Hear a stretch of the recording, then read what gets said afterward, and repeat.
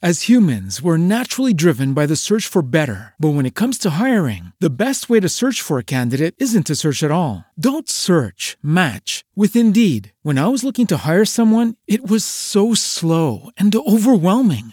I wish I had used Indeed. If you need to hire, you need Indeed. Indeed is your matching and hiring platform with over 350 million global monthly visitors, according to Indeed data, and a matching engine that helps you find quality candidates fast. Ditch the busy work. Use Indeed for scheduling, screening, and messaging so you can connect with candidates faster. And Indeed doesn't just help you hire faster. 93% of employers agree Indeed delivers the highest quality matches compared to other job sites, according to a recent Indeed survey. And listeners of this show will get a $75 sponsored job credit to get your jobs more visibility at Indeed.com/podcast. That's Indeed.com/podcast. Terms and conditions apply. 1 semester of law school. 1 semester of criminal justice. 2 experts. I'm Kristen Caruso. I'm Brandy Egan. Let's go to court. On this episode, I'll be talking about Balloon Fest 86. And I'll be talking about a horrible murder. Oh, wow. I try to come up with like a catchy name. You've said horrible murder at the beginning of 30 episodes. I know. It just there was a couple things that I was going to do, and then I was like, that terrible just feels murder, bad disrespectful, murder. And so yeah, it's just a horrible murder. Horrible. Okay. It's not horrible. Your bangs, they look very cute. Thank you. Yes. But what is horrible is that I burnt half my mouth off at lunch. Everyone, it was the tragic tale of a tater tot too hot to handle. Yeah, it was a hot tot. Brandy got so hot, you literally started sweating in the restaurant. I did. I started sweating, and I couldn't finish my lunch because my mouth hurt so bad. Anyway. It's fine. Everything's fine. I'm sure I'm going to talk completely normally. Everyone, we've started a Patreon just to help with Brandy's mouth. If you sign up at our Patreon at the $5 level or higher... that money will go directly to fixing my mouth and giving me the skin grafts that I need to replace that skin that I lost due to that hot tot. Also, you get bonus episodes every month. Oh, we just recorded a bonus episode? Yeah, we did. What did we talk about? Okay. I talked about controversial Noom. Yeah, you did. Hey, everybody. Don't sign up for Noom. Sign up for Noom. Don't do it. Don't do it. They say it's not a diet. It is a diet. It's just like every other diet. But also there's a class action lawsuit. Yeah, don't sign up for it because you can't get your money back. Also, I talked about a viral interrogation video. It was very upsetting. Yes. Yeah. Mm-hmm. Anyway, you want to hear all that. It's a good episode. Quite good. We recorded it a day and a half ago. That's right. And so here we are today recording yet another episode. Ugh. Who works harder than we do? Maybe Ryan Seacrest. Right. Does he still have 8 million jobs? I don't know. I don't care. I mean, you brought him up. You know what? You're right. I did bring him up. Don't talk to me about Ryan Seacrest. And you fucking brought him up. I just was never really a fan, if you must know, Brandy. I get it. All right. I get it. All right. Yeah.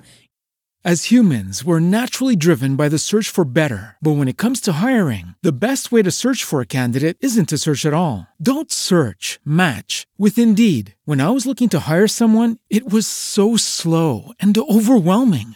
I wish I had used Indeed. If you need to hire, you need Indeed. Indeed is your matching and hiring platform with over 350 million global monthly visitors, according to Indeed data, and a matching engine that helps you find quality candidates fast. Ditch the busy work. Use Indeed for scheduling, screening, and messaging so you can connect with candidates faster. And Indeed doesn't just help you hire faster. 93% of employers agree Indeed delivers the highest quality matches compared to other job sites, according to a recent Indeed survey. And listeners of this show will get a $75 sponsored job credit to get your jobs more visibility at Indeed.com/podcast. That's Indeed.com/podcast. Terms and conditions apply.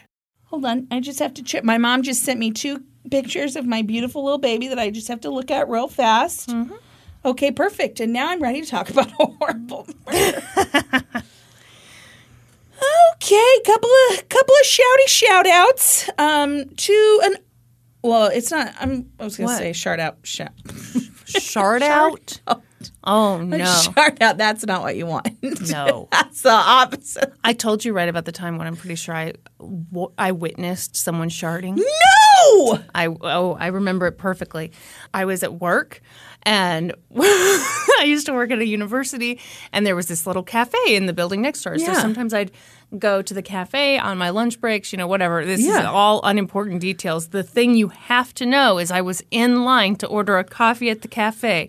Yeah. A man in front of me sharded?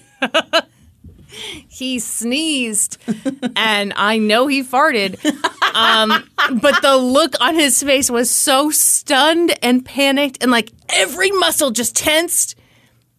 I have reason to suspect that he sharded. I witnessed. I saw a TikTok this very morning, and it was like a channel that just does like stuff caught on security cameras. It was like a guy checking out at a TJ Maxx. Okay, and he's like checking out. What happened? He has like shorts on, and just shit fell out of his shorts while he's standing there checking out at TJ Maxx. You know what he did? What? He just tried to kick it under the counter. No! Yeah. Yeah. Kick the shit? Mm-hmm. And it was like a real liquidy shit. Well, yeah, you can't kick liquid. Yeah. He just I guess I don't have to tell him. He just like smeared it a little bit and then like pushed it up under the lip of the register counter. Oh, my. Mm-hmm. You know what? I'm trying to tell him how to live his life, but for the grace of God go I. I mean, sometimes those lines at the max. But I mean, so you leave that for a worker to? That's exactly what that man did. And also tracked it because he had it all over his shoe now from the kicking it. Well, and everyone in line saw. Yeah, I didn't see any people around him. Okay, well then that makes it truly inexcusable because it's one thing if you've been in the line for way longer than anticipated. But if you just waltzed on up there and shat your shorts. Yeah, as they say. Anyway, I'm glad you told us about this. Anyway, sorry. Okay, let's talk about a horrible murder. Yeah. Shout outs to Kim L. Pasqualini for their article for Medium. All right. And also True Crime Daily and chillingcrimes.com. Oh my gosh, you're just going with all your usual That's right. Brian Cooper needed a wedding date. His sister was getting married and she had asked him to walk her down the aisle. Brian was 36 Wow, I totally misunderstood. What? When you said wedding date, I was like, well, okay, pick one. And then he's the brother. And then I'm like, why is this his responsibility? I'm with you now. Yeah, I'm with you now. Okay, great. Brian was 36 and single, and the idea of going to the wedding alone wasn't something Brian wanted to entertain. So he did what any 36-year-old single man would do. Did he get an escort? No. Oh. No. He just went on an app. No, this is a totally normal thing he does. What? He asked his employee, 21-year-old Alicia Bromfield, to attend the out-of-state wedding with him. No, you weirdo. Yeah. Mm-hmm. Uh-huh. Oh, that's not a weird power dynamic. Yeah, no fucking shit. Yeah. Alicia had worked for Brian in the garden center at Home Depot in a Chicago suburb for 5 years. Brian... Ew, so he'd known her since she was 16. A child. Since she was 16. Mm-hmm. Mm-hmm.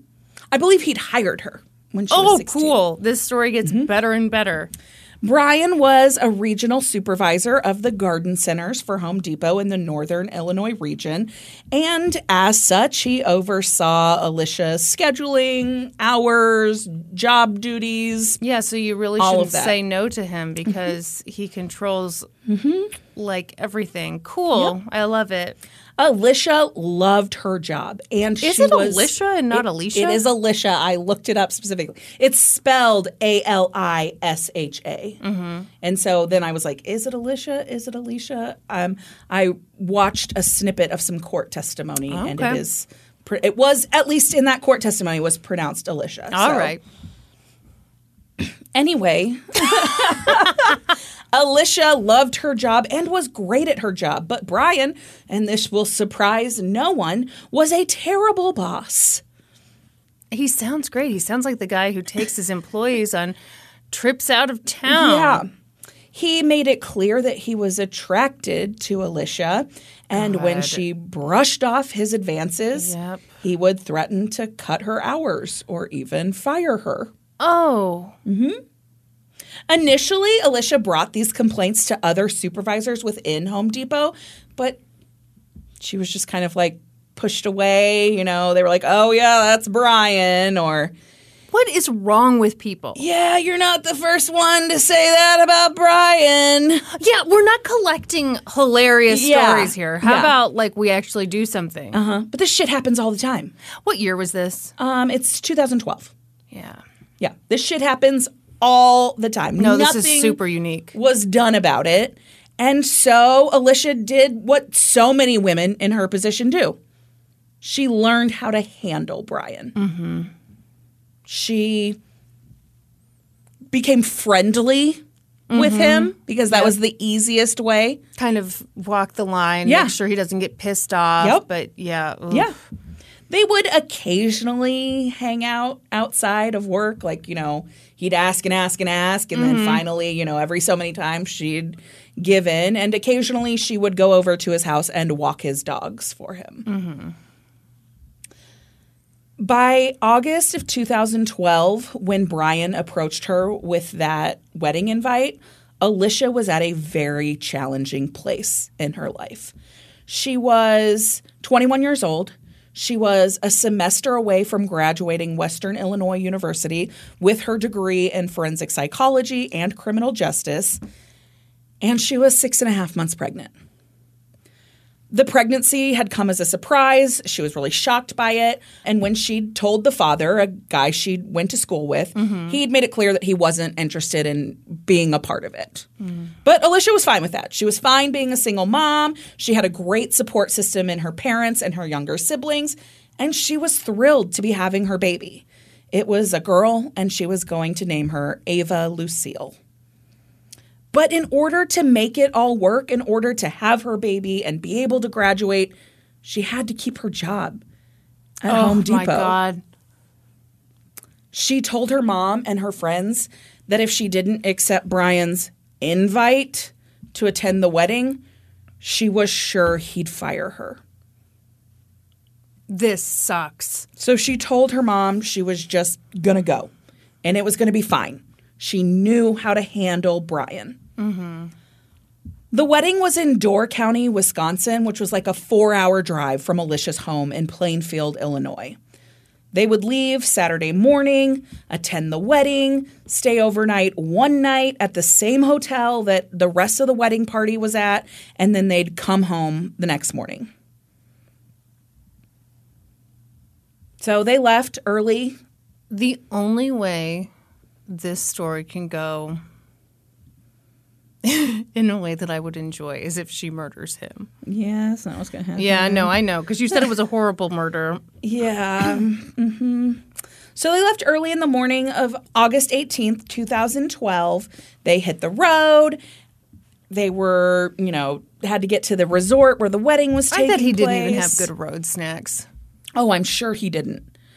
And Alicia's mom, Sherry, got kind of a weird call from her daughter shortly after they'd taken off. They'd made it to the hotel, apparently, so not shortly after, like 4 hours in, but it was still way before the wedding was supposed to happen. Right. And Sherry got a call from Alicia, and she told her mom, we're packing the car up, we're leaving, I'm not doing this. Whoa. And Sherry was like, oh my, what happened? Yeah. And Alicia's like, we got in a fight. And Sherry's like, okay, all right, you know, is there, you know, think about his sister. Is there any, like, what's going on? And she's like, no, I'm coming home. And and Alicia's mom was like, how could he do this to his sister? Like, this is terrible. And so she's like, okay, you know, you have a responsibility here to, like, let his sister know you're not going to make it to the wedding. At least talk to her before you leave. No, she doesn't have to talk. I agree. But I mean, I'm not mad at the mom here, but in this situation, he can tell his own sister. Yeah. what happened. Yeah. And so Alicia said, I don't even know where she is. I don't even know where she's staying. Yeah, she's the bride. I mean, who knows what she's up to? And she was like, okay. And Sherry's like, what do you mean you don't know where she's staying? I thought you guys were all staying at the same place. Mm-hmm. Turns out that's what the fight was about. They'd showed up at this resort and checked in, and it turns out Brian had lied. They were not staying at the same hotel that everybody else was staying at. He'd taken them to some hotel in the same area where the wedding was. Okay. But it was just the two of them at this particular hotel. And so that made Alicia mad that he'd lied to her, that he hadn't. Yeah, so they're even more isolated than she thought. Exactly. And so she told him she wasn't doing it. Yeah. And so Sherry was like, okay, I'll see you when you get home. How was she going to get home? Didn't they she was going to make Brian drive her home. Oh, wow. Okay. Yeah. And so Sherry texted her a short time later and was just like, is everything okay? I just want to, make sure you're okay. And she's like, everything's fine. I'm going to stay. I don't want to make him miss his sister's wedding. Mm-hmm. It's fine. So it seemed to Sherry that everything had, kind of boiled over. Yeah, exactly. And so, it is what it is. And Alicia and Brian went to the wedding. Brian walked his sister down the aisle. They attended the reception. Mm-hmm. They had, there are pictures of them at the wedding reception, and Alicia's, dressed nicely and sitting at the family table with Brian and whatever. And they stayed until the final champagne toast, and then they went back to their resort that they were staying at and told everyone they were going to go to bed. And Alicia was never seen alive again. Oh my God. The next morning, Brian Cooper walked into a convenience store in Door County, Wisconsin, soaking wet. Was it rainy? No, it was not. He walked up to the person behind the counter and he asked to borrow the phone to call 911. He said he needed to report an emergency, or as I have it in my notes, an emergency. Which is just as serious. It's worse. It's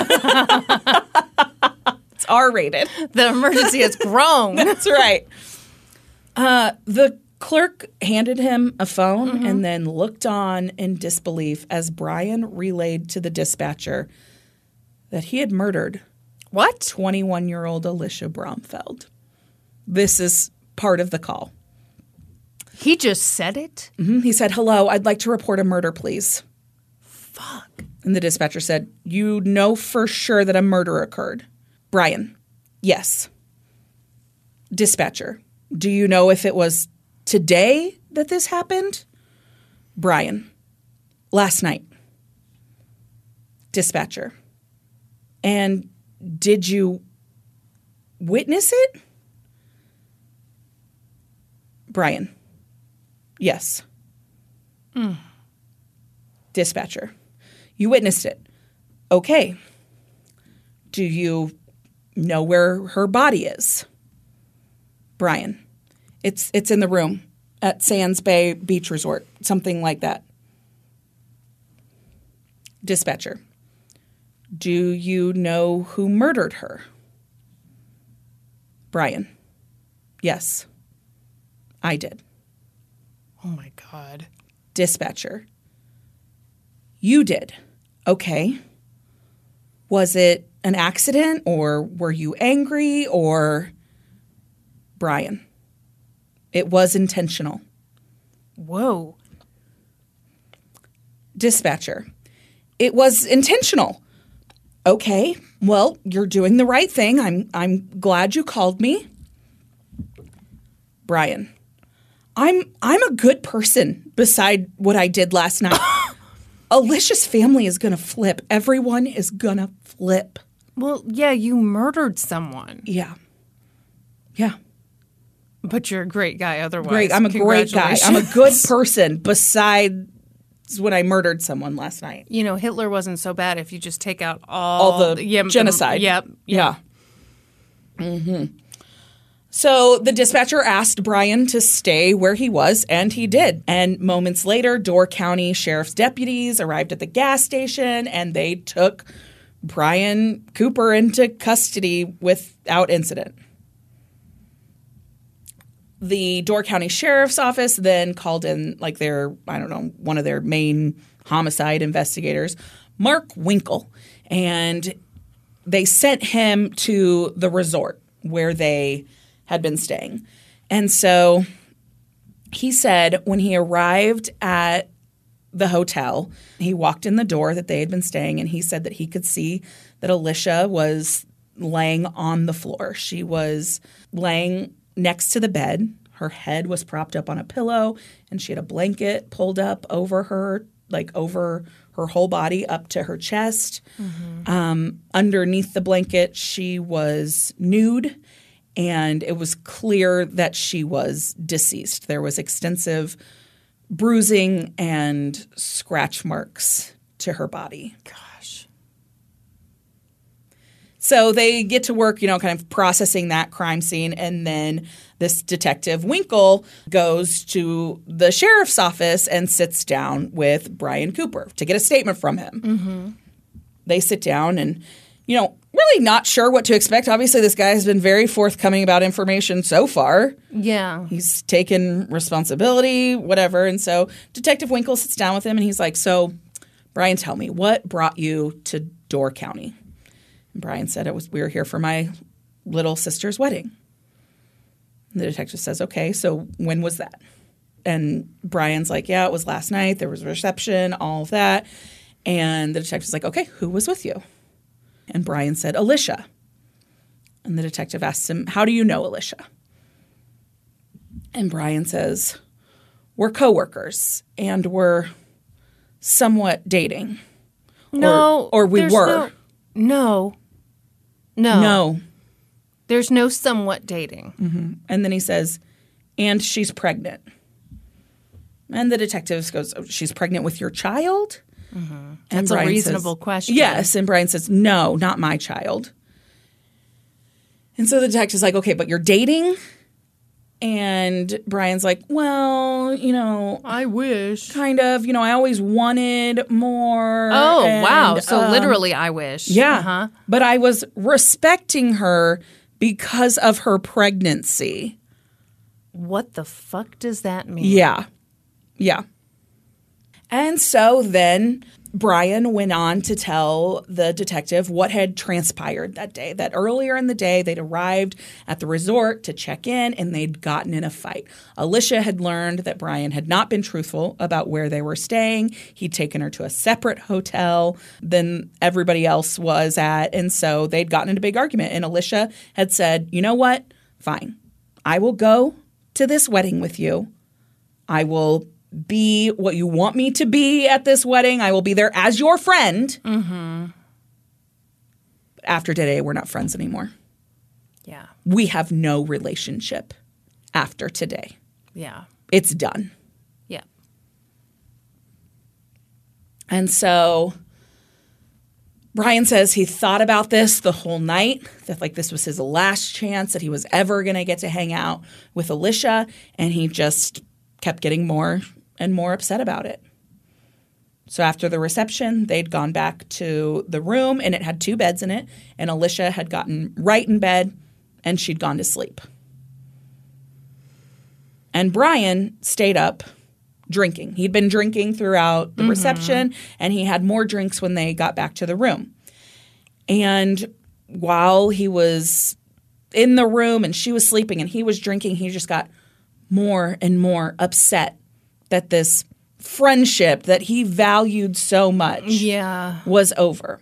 And so he just was drinking and pacing back and forth in their room and going out to the balcony and smoking cigarettes and coming back and just getting more and more upset. He said the reality was setting in that there wasn't going to even be a friendship when we got back. And so the detective's like, okay, so you didn't want that to happen. And Brian says, I didn't. No. And I was debating what I was doing. And so I was doing some prepping and thinking about her and thinking about harming her. And so the detective's like, okay, what do you mean by prepping? What were you doing to prep? And so then Brian talks him through how, like, initially he had planned to tie Alicia up. Oh, my God. He laid out these cords next to the bed so that he could tie her up and just have a conversation with her. Oh, yeah. Because that's how, nice, calm conversations happen. And so the detective's like, okay, so you were going to... Oh, my God. You were going to tie her up and strangle her? And he's like, no, I was just going to tie her legs up so that she couldn't leave and that she would talk to me and we could talk through this. Oh, my God. Yeah. And so Brian went on to say that at one point he had walked outside to smoke a cigarette and he came back in. And at that point, Alicia kind of woke up. From the noise of him coming in and out. And so he kind of jumped on that opportunity to talk to her.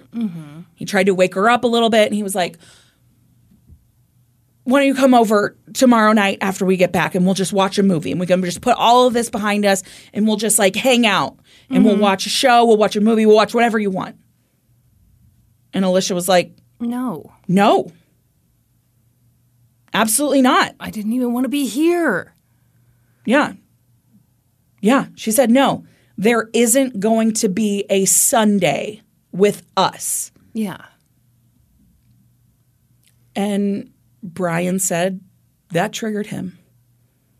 And at that moment, he jumped onto her bed, straddled her, oh my God, and began strangling her. She fought back. She kicked him. She begged him. She said, think of my baby. Oh, God. She bit him on his hand, which caused them to fall off the bed together. And then once they were on the floor, he continued strangling her until she was dead. Oh, my God.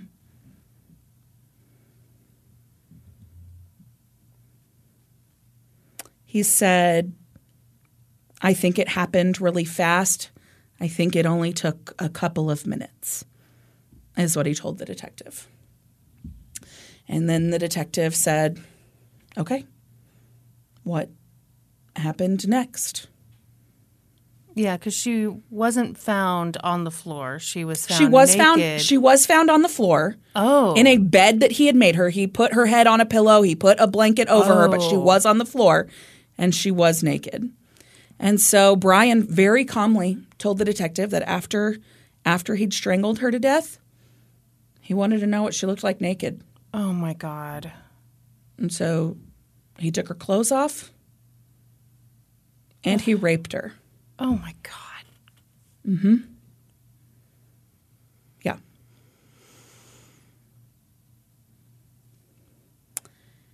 Yep. And then he made that little bed for her. And then he slept that night in the bathtub. And then he thought about what he'd done, and he decided he would die by suicide. So he tried a couple of things that were in the hotel room. He tried to use a corkscrew. He tried to use a knife, but they were both too dull. And so the next morning he got up and he drove to a nearby park that had like a bay. And he said he swam out in the bay as far as he could get, and he tried to drown himself. But he said, I was panicking and I couldn't do it. And the detective said, you realized that life was still worth living. And Brian said, yep. So I got back in my car and I went to the gas station and I called the police. Oh, my God. And so the detective was like, okay. And he said, have you ever done this before? Have you ever harmed someone before? Have you ever done anything of this nature before?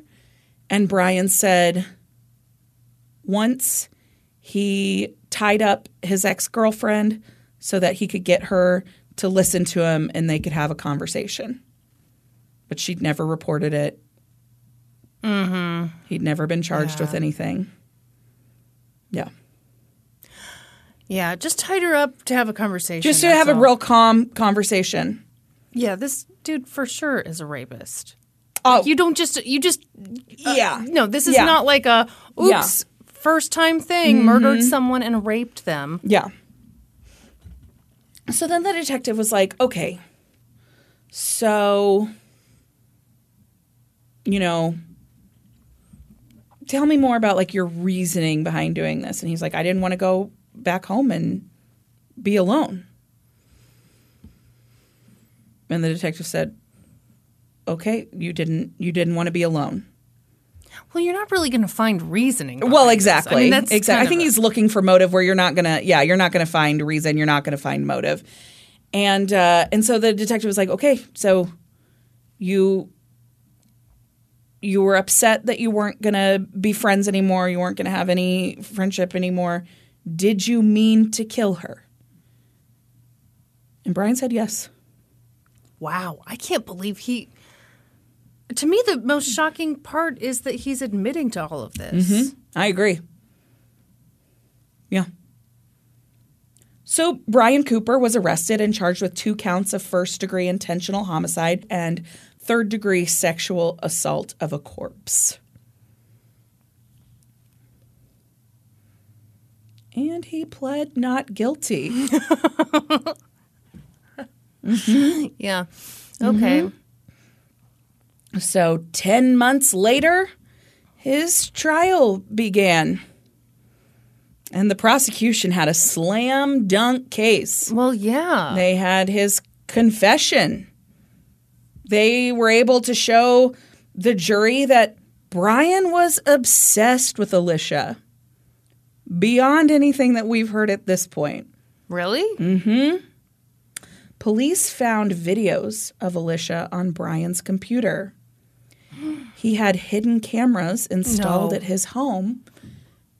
And so those times that he'd send her to his house to walk his dogs, he had hidden cameras set up in his bathroom. Oh, gross. Yes, he had all kinds of recordings of her going to the bathroom. He'd even brought one of those hidden cameras to the hotel in Wisconsin and set it up in the bathroom. He had footage of her getting in and out of the shower. Oh, my God. Oh, This is sick. Yep. Yeah. Friends and coworkers testified that Alicia believed that if she didn't go to that wedding, she would lose her job. Mm-hmm. It was the whole reason that she went, was to keep her job. He'd previously threatened to cut her hours if she didn't do what he wanted, if she was rude to him. Yeah. Yeah. Rude in air quotes. Yes. Yeah. And then it was the defense's turn. And they argued that Brian should be found not guilty due to voluntary intoxication. What? Mm-hmm. Brian was too drunk to know what he was doing. Well, that's not true. He couldn't form intent. That's right. But this was part of a pattern. I mean, he'd No. tied up an ex before. Yeah, but he'd never murdered an ex. Okay. And he was too drunk to have criminal intent. And so they had some people testify about how much he had to drink at the wedding. And Brian took the stand in his own defense. Wise. All right, here we go. And he talked about how much he drank, and he talked about his state of mind and how, it only made sense to him at the time because he was so drunk. Mm-hmm. And that if he wasn't drunk, he wouldn't have done that. Never would have murdered her. I'll never forget the time you drank all that Fireball. And murdered someone? And murdered all those people. Yeah. Mm-hmm. Yeah. The prosecution told the jury that this defense made no sense because he'd confessed the crime and he'd been able to do so in great detail. If he was so drunk that he couldn't form intent. How could he remember every little detail from that night? Mm-hmm. Testimony lasted about 5 days, and then the case was handed to the jury. And they deadlocked. What? Mm-hmm. They found him guilty on the third degree sexual abuse of a corpse. Mm-hmm. And they deadlocked on the 2 charges of first degree murder. Okay. Hold on. I've got to know more. So Brian, white guy. Mm-hmm. Alicia, white woman? White woman. Huh. He also, I don't know if this helps you, but he has a real douchey chin strap beard. Ew, of course he does. Yeah. Real douchey chin strap beard. Well, they should have found him guilty just for that alone.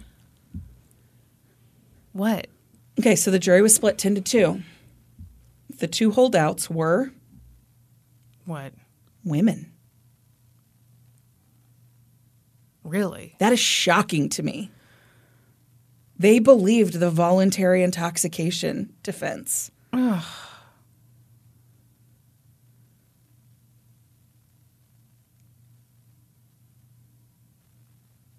What the fuck? Yeah. Alicia's mom, Sherry, was...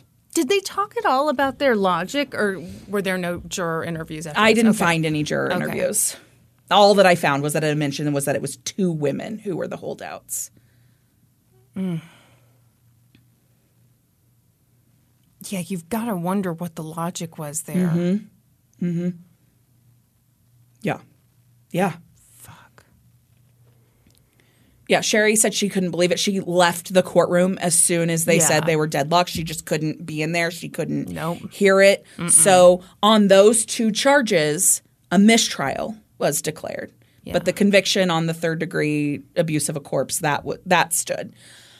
And so another trial was scheduled, but it would be like another year before they got in court for those, to redo the murder phase of this trial. And in the meantime, Sherry was like, I can't let this happen to anybody else. This should not be a law. This shouldn't be a possible defense. Yeah. That you wouldn't have to take responsibility for your actions. Mm-hmm. And so she lobbied to get voluntary intoxication taken off the books. Wow. And it worked. It got banished from the books in Wisconsin and 31 other states thanks to her lobbying. Wow. Yeah. Yeah, that's a ridiculous defense. Well, it certainly is. Yeah. Well, I can't be held responsible because I was drunk. I can't form intent because I was drunk. I guess you could get away with drunk driving. Yeah, absolutely. Yeah. However, removing the law is not retroactive, so he still gets to use that as his defense in his second trial. And so a year later, second trial happens. It's a carbon copy of the first. All the same people testify. All the same evidence was presented. The 911 call, confession, the interview with Detective Winkle was played. Wait, was it the same as the first? It was the same, yeah. First verse, same as the whatever. I can never get that right. You can't. You tried it like every time. Third verse, same as the first. That's what it is. There she is. This time, the jury returned a verdict within an hour. Mm-hmm. And they found Brian Cooper guilty. Yeah, of course. Of both charges of murder. Brian Cooper was sentenced to 2 consecutive life terms in prison. Sherry wasn't done. All right, Sherry. She thought someone needed to be held accountable for Brian's actions. Did she sue Home Depot? She sure fucking Hell did. Yes! She sure fucking did. Yeah, because those other managers should have done something. Somebody should have done something. There were multiple complaints of course about Brian Cooper. Of course there were. Yes. Someone had quit over his antics. Probably multiple people had quit, but there were Yeah. like documented accounts of somebody quitting because It of. always amazes me when companies do this. They keep the creep. Yeah. Why? Yep. So Sherry, acting as an administrator of the estates of Alicia and Alicia's unborn daughter, sued Home Depot, Grand Service LLC, and Grand Flower Growers, Inc., which are like the sub companies that manage the garden centers. So sued all of them for wrongful death. And she said that they employed a man with a known history of sexually harassing, verbally abusing, and physically intimidating his female subordinates. Yep. But the three companies argued that they had no duty to control Brian's behavior outside of the workplace. They said the murder happened on a personal trip and not on work premises. So they asked for the case to be dismissed. Did it get dismissed? And the district court agreed. But Sherry still wasn't done. She appealed? She appealed. Okay. Because that's the thing that gets me is it was all tied to the job. If this was some guy who came up to her on the street, she would have said, hell no, I'm not going to that stupid wedding.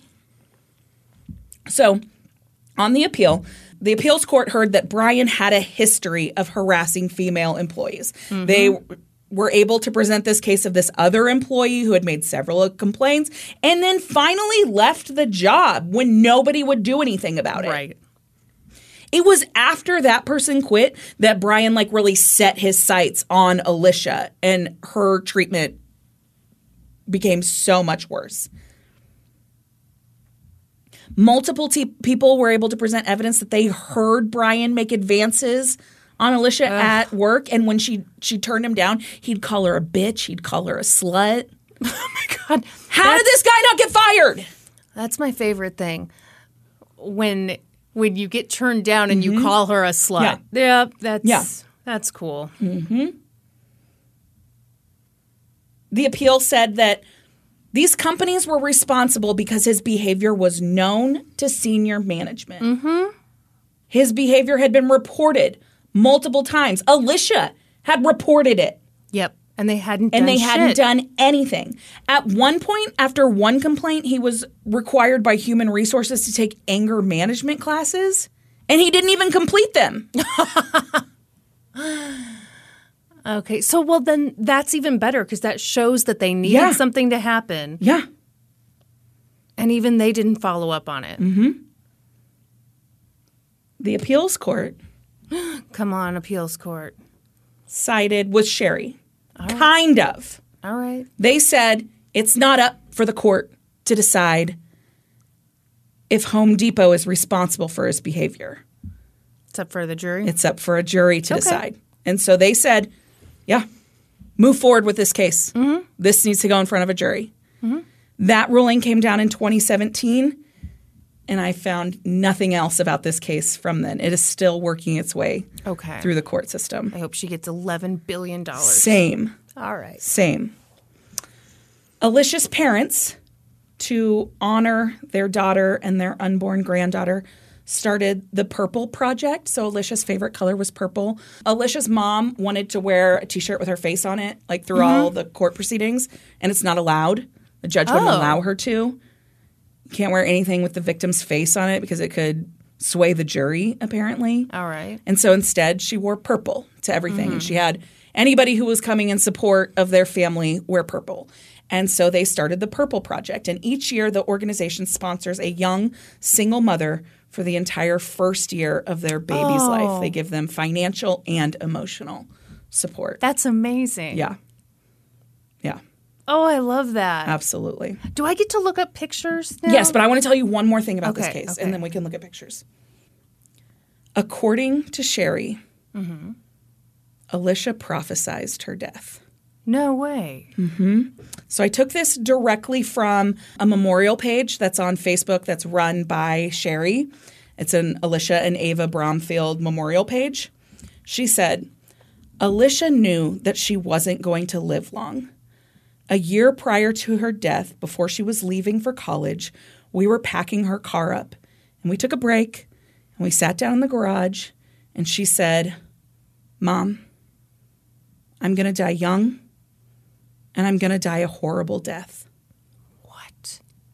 Sherry said she told her, don't you ever say that to me. I could never live without you. But Alicia said she just knew it. She said that she was going to die like a CSI episode and that a Lifetime movie would be made about her death. Oh, wow. Yeah.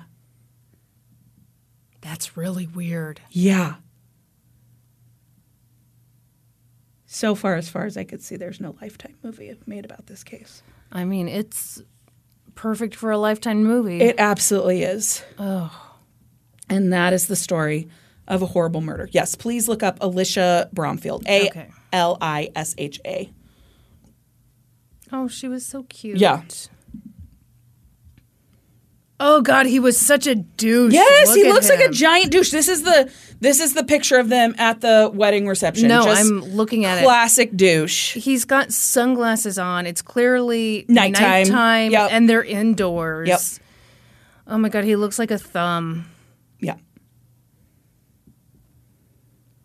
Gosh, she was so young looking. Yeah. Oh my God. Ew, look at him. Mm-hmm.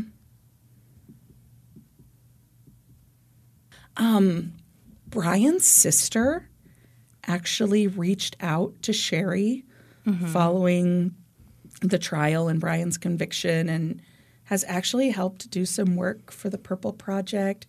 Yeah. She said it was really difficult to reach out. She didn't know what the reception of would course be. Not.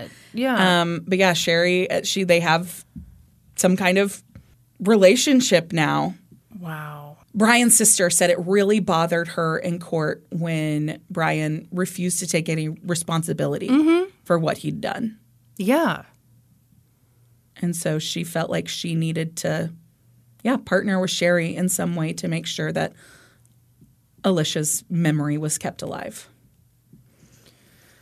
Whew. And thanks to Sherry, that involuntary intoxication defense has been taken off the books in 32 states. Good. Yeah. Yeah, this picture of the two of them at the wedding, Alicia is like all the way over to one side of a couch, and he's like as close as he can possibly he's like, be. Yeah. And this is actually cropped. He actually has his hand like reached over too, and it is so clear that she's just trying to distance herself as much as possible. She's trying to be nice. Yeah. Yeah. Yeah. Well, he's awful. Yep. Yeah, I've told you it was a horrible murder. Well, you did not lie. I did not. You told us all the truth. As humans, we're naturally driven by the search for better. But when it comes to hiring, the best way to search for a candidate isn't to search at all. Don't search, match with Indeed. When I was looking to hire someone, it was so slow and overwhelming. I wish I had used Indeed. If you need to hire, you need Indeed. Indeed is your matching and hiring platform with over 350 million global monthly visitors, according to Indeed data, and a matching engine that helps you find quality candidates fast. Ditch the busy work. Use Indeed for scheduling, screening, and messaging so you can connect with candidates faster. And Indeed doesn't just help you hire faster. 93% of employers agree Indeed delivers the highest quality matches compared to other job sites, according to a recent Indeed survey. And listeners of this show will get a $75 sponsored job credit to get your jobs more visibility at Indeed.com/podcast. That's Indeed.com/podcast. Terms and conditions apply. And tell us about balloons. Balloons.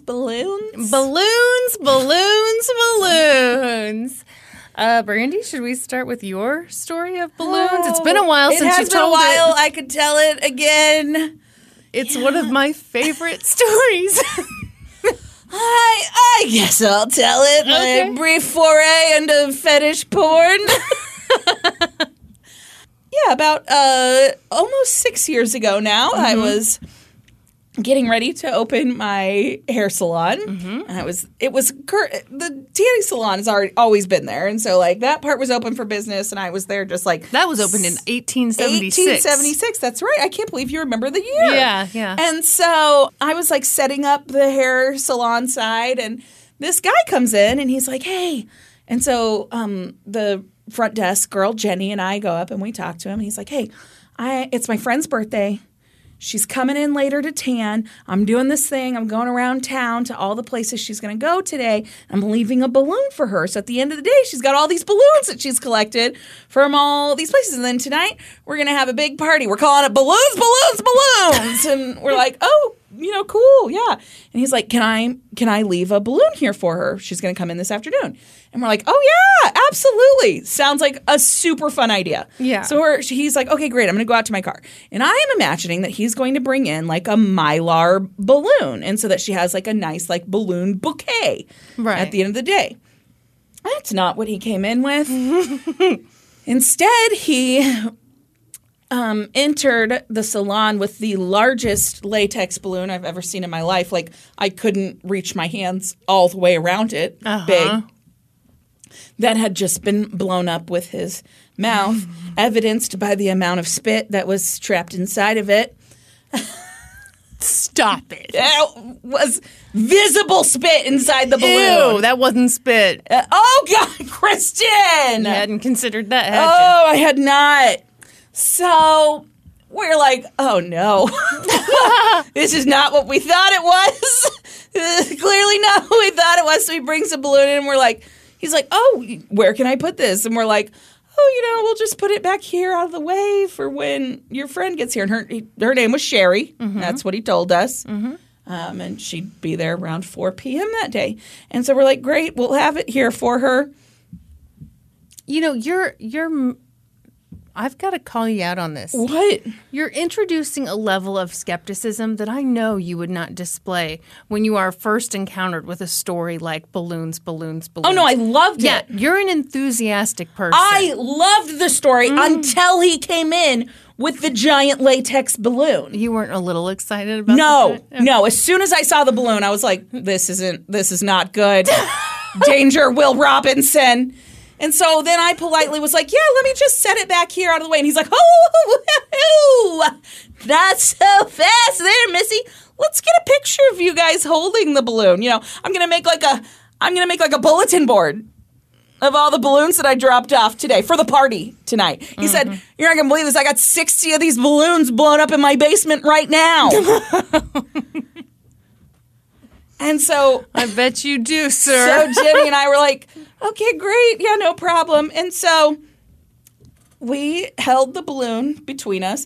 And then this man pulled a digital camera from his pocket. And I just knew at that moment that this was so much worse than I initially thought it was. And so we're holding the balloon, smiling politely. And he's like, come on, girls. Really just hug the balloon. Hug the balloon. Oh, my God. And so we did. He took a couple pictures, and he left, and nobody ever came to get that balloon. And that's the story of how my picture ended up on that latex fetish website. Balloons, balloons, balloons. Balloons, balloons, balloons. Oh, it's so weird. So weird. This is the problem with having a business where just anybody can walk in. That's Brady. right. I hope you've learned a thing or two. Ew. So gross. Okay. Well, you ready for the ultimate balloon story? Yeah. First of all, do you know anything about this? No. You know nothing about Balloon Fest 86? I know nothing about it. When did it happen in 86? Because, I was born in 86. So. I do know that. Yeah. Was I alive when this happened? You were alive. How alive was I? Pretty alive. Okay, great. You were out on your own breathing. I was. Yeah, okay, great. Okay. Shout outs to. There's a short film. It calls itself a short film. It's literally 7 minutes long. It's called Balloon Fest. Okay. Very helpful.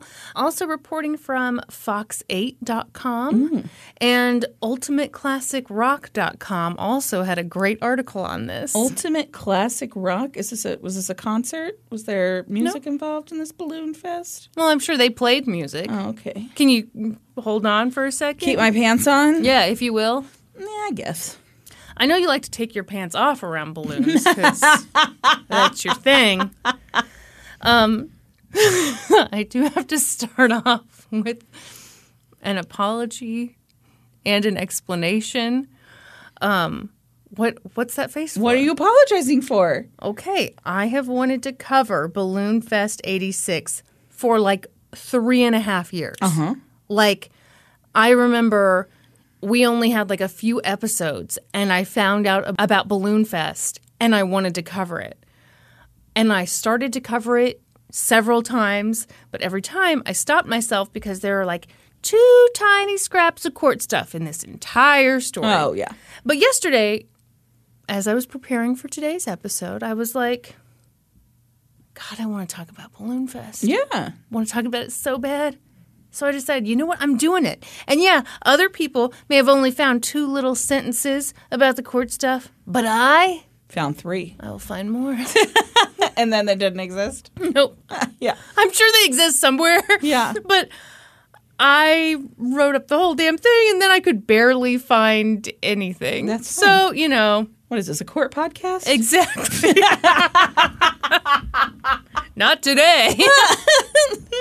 Well, you know, you did some heavy lifting. There were 2 trials and a civil suit and a law change in mine. Court stuff covered. Go balls to the wall on your balloons here. Here we go. Picture it. 1986, Cleveland, Ohio. Great year. Cleveland had a bit of a chip on its shoulder. The city had been dubbed the Mistake on the Lake. Oh, I always heard Cleveland rocks. I know. Drew Carey did a lot for that city. Right. No, but isn't that rude as hell? That's super rude, The yes. Mistake on the Lake? Yeah. I would submit that only people from Cleveland are allowed to say that. Oh, yeah. I'll be the first to admit, people from outside Kansas City talk shit about Kansas City. You punch all of them in the face. Yeah. Yeah. And insult their mothers. Yeah. We actually, David and I were just talking about this last night. Because we were watching the Royals game. The Royals are playing the Cardinals in St. Louis right now. Albert Pujols plays for the Cardinals, but he's from Kansas City. Mm-hmm. He talks shit about Kansas City all the time. Fuck you, Pujols. Exactly. That's exactly what David said. Yeah. Not okay. Not okay. He's just mad because he's in St. Louis. Right. I'd be mad too. Boom. Okay. I love how I just said you can't talk shit about other cities. Yeah. And then I took a big dump on that arch. That's right. All right. Right. Directly on top. Which way would it slide? We don't know. That's why we have to do it for science. So, cool things were happening in Cleveland, Brandy. Yeah. Earlier that year, the city had landed the Rock and Roll Hall of Fame. I was going to say they have the Rock and Roll Hall of Fame there, but I didn't know when it was built. It was brand spanking new. Okay, great. So That yeah. year, 86. Yeah, I was born the same year I was. Boy, you are really factoring into this story a lot more than I anticipated. They were a city to watch. They were a city on the rise. If they just played their cards right, Cleveland would become a destination city. New York, L.A., Cleveland. Well, apparently they didn't because... Any day now, Brandy. The people of Cleveland knew just how to put themselves on the map. They needed to do something big, something bold, something that would land them in the Guinness Book of World Records. Okay, you remember the Guinness Book of World Records? That was like a big... The Guinness Book I of know, World Records. I know. I had multiple volumes. Don't brag to us. But no, it was a big deal. Yeah.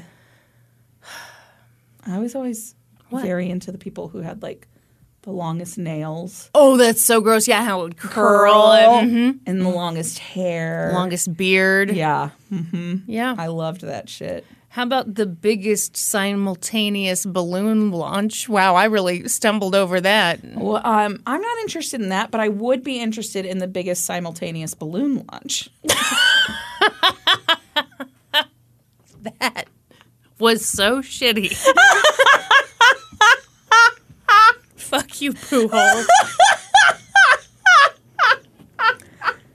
So it's a little tough to figure out exactly who can be credited with or blamed for this idea. In one article, this guy who became the project manager for the balloon launch said that there was a guy working at the Cleveland branch of the United Way, and it was his idea. Regardless of whose idea it was, people loved it. And that was a good thing, because this was no small feat. You see, in order to set the record... How big were they?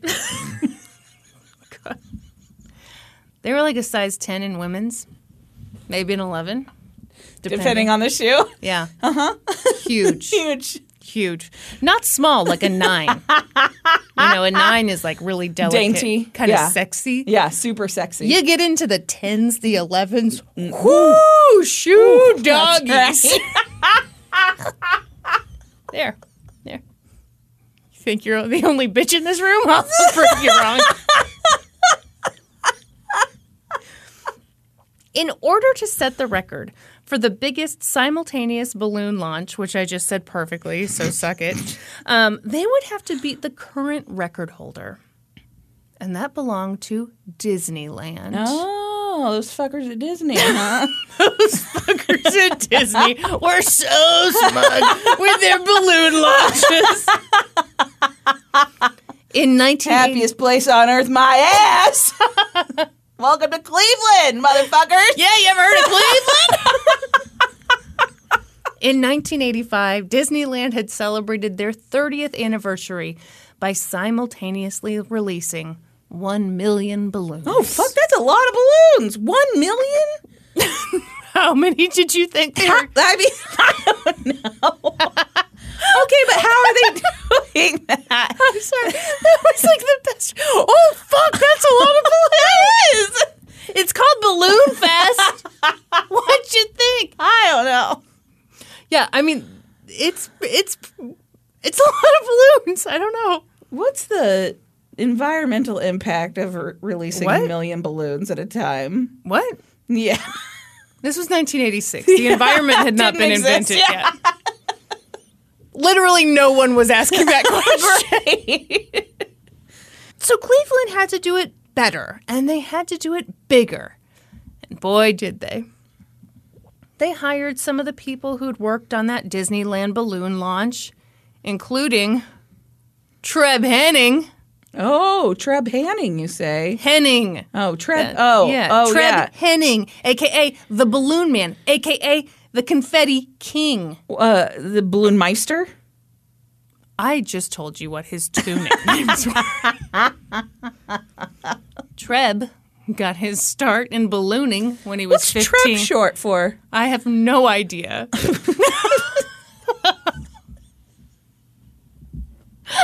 I love the idea that it's not Short for anything? Yeah. He got a summer job at Disneyland. Trebulin. What? Yeah. Why does that sound familiar? Well, because there's that Pikes Trebulon. Peak guy. Zebulon Pike. That's not where my mind was going. Oh, okay. Who knows where my mind was going? Probably somewhere smart. Okay, so he got his start in ballooning when he was 15. I bet he did. Trev, fun fact, was the guy who went to your salon that day.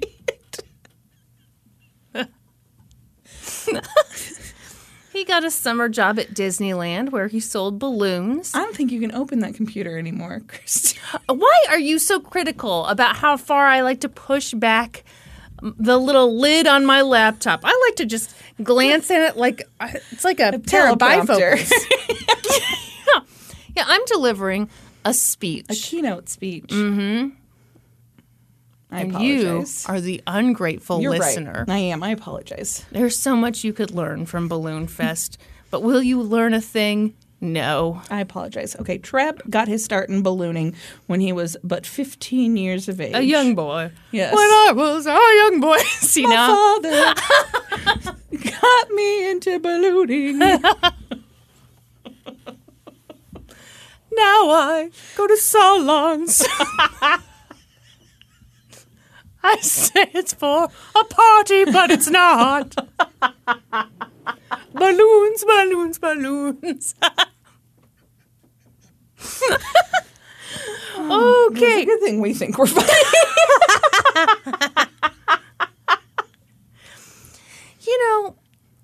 He got that summer job at Disneyland where he sold balloons, and some might say that summer he found his passion.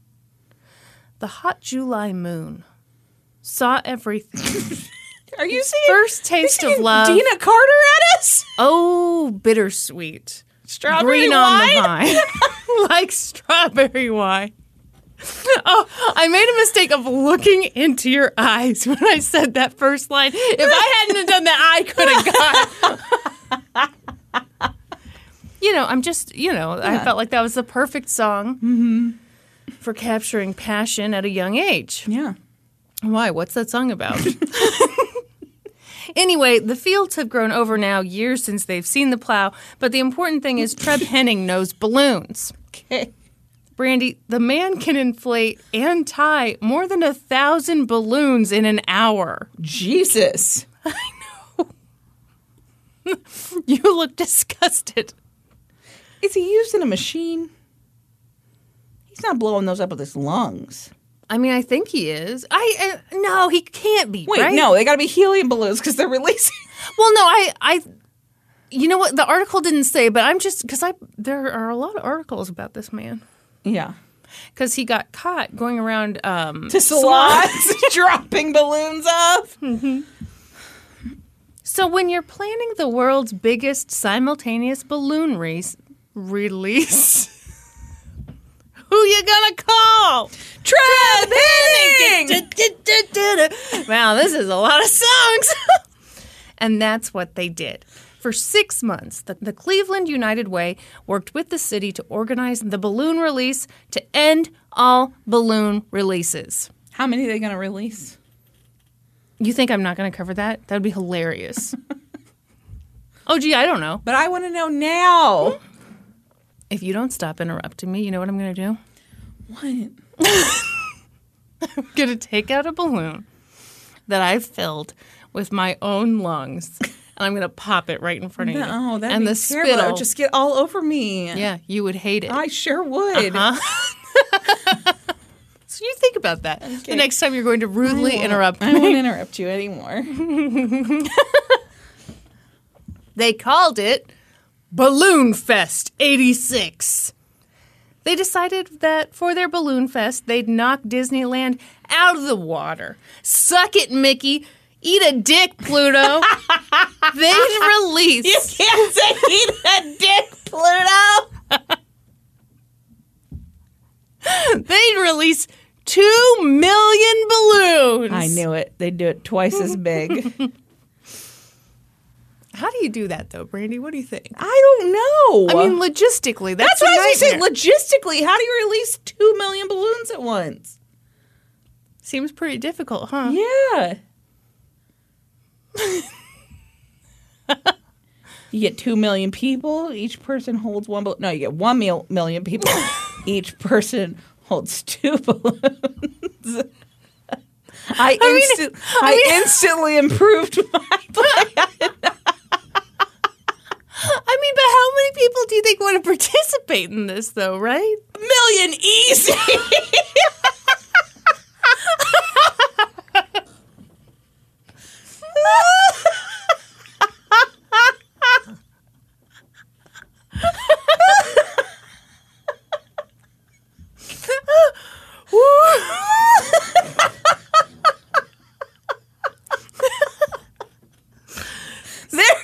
People there that are sad they don't get to release a balloon. They'll be like, I heard it was going to be 2 million and everybody just had 1 balloon. Then at the last minute, they changed it.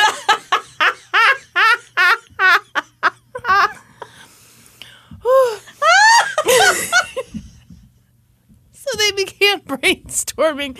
I'm sure they started off with Brandy's idea, but they did move it along a bit.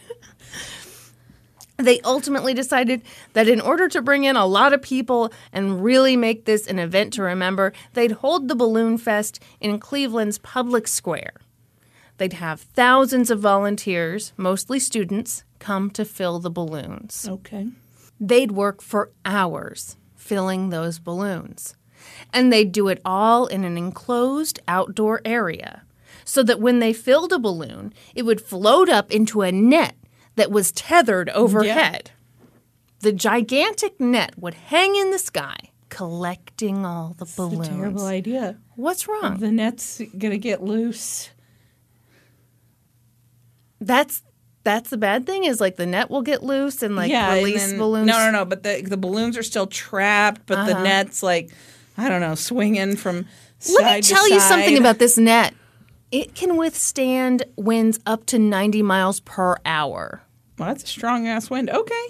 And it's as big as a city block, because it has to be. Yeah. And you know what? They made it happen, Captain. People really came together for this event. 1 million people wanted to come easy, but it turned out they only needed 100,000.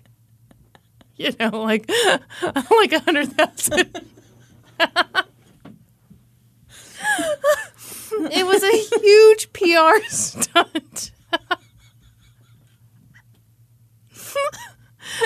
You think I'm overestimating people? How much people like balloons? I think you're way overestimating.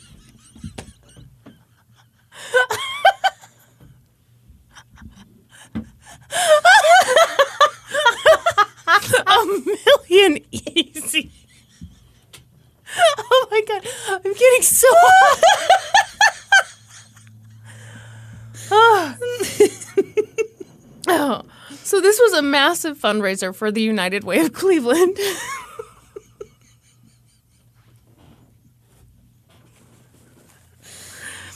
On the morning of September 27th, 1986, 2,500 volunteers spent all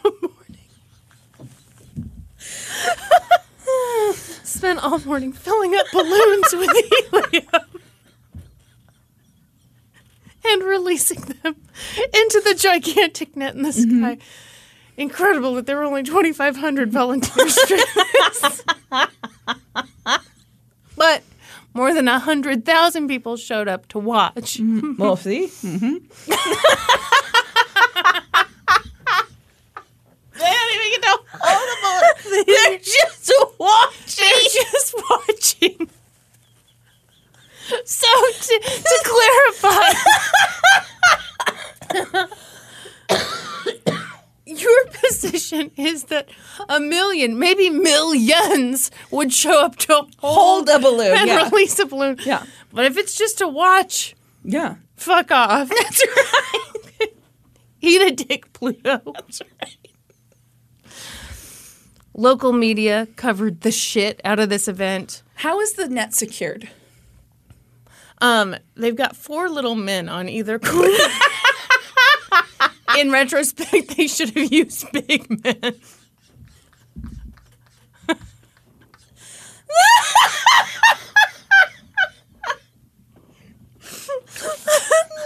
No, my understanding is this was a big structure, so it was gated around and and the men were strapped down real tight. And they were scared, but it was for a good cause. The Guinness Book of World Records. They're 4 very anti-Disney men.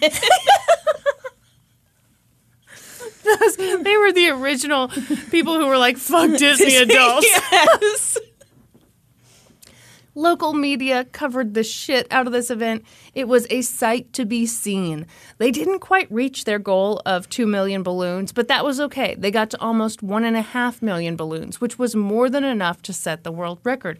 What? They missed their goal by 500,000? Well, you set a stretch goal, and then once you realize how many, do you know what 1.5 million? No, I can't even imagine what 1 million. I was shocked as shit when that's how much Disney let off. But now you're outraged. Well, yeah, you can't be we're going to do it twice as good. We'll get 2 million balloons and then pull up 500,000 short. Turns out we're only 1.37 times as good as Disney.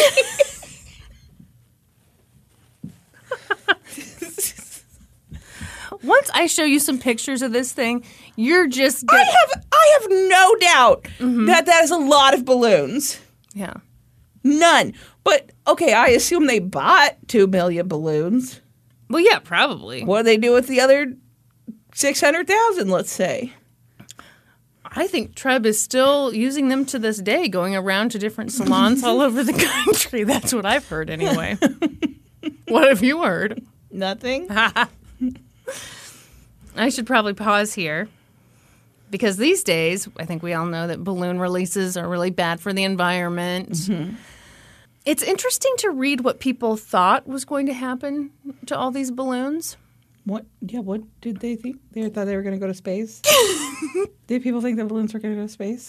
One source said that everyone thought that the balloons would float and float and float, and then they get to a certain point and they just disintegrate. What? Magically. Another source said that people thought that the balloons would float and float and float, and at some point they'd just deflate and come back down to Earth. Okay. The bottom line is that everyone was really focused on how cool this was going to be and not focused at all on how things might go wrong. Mm-hmm. Speaking of things going wrong, the weather in Cleveland on September 27th, 1986 was not great. There was a storm headed for the city, and there were going to be really strong winds, like really strong winds. But the net can withstand up to 90-mile-per-hour winds, so we're all set. Right. Mm-hmm. It's no problems. There'd also be quite a bit of rain. That's going to be a problem. So the organizers decided that they would launch the balloons 14 minutes early to avoid the bad weather. That'll do Crisis it. averted. It's a classic case of the 6 Ps. The 6 Ps? Prior proper planning prevents poor performance, Brandy. Oh! That day, the public square was abuzz with energy. There were balloons everywhere. Volunteers had bandages on the tips of all their fingers from tying so many balloons. That's not an exaggeration. They really did. Really? Well, yeah. I mean, they're tied and tied. I assume they were doing those little thingies that you just pop on the end. No. I'm sure that's pretty expensive. It probably is. Yeah, they've got 1.5 million of these fuckers. Shouldn't have bought so many balloons if they were going to crap out at 1.5 million. Wow. Never tell Brandy your stretch goal. I thought you were going to Harvard. Now you're going to Penn State? Idiot. Hundreds of thousands of brightly colored balloons filled the big net in the sky. It was incredible. It was like a gigantic upside-down ball pit. There's a ton of great footage from this event because so many local news outlets came out to cover it. I'm sure we're all familiar with the show Big Chuck and Lil Jon. It's my favorite program. Yep. It ran on a Cleveland TV station from 1963 to 2008. Wow. Yep. Big Chuck and Lil Jon? Yep. And they did an excellent job covering this event.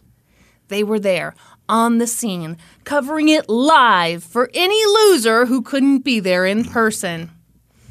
Lil Jon, in particular, appreciated the gravity of the event. He was like, okay.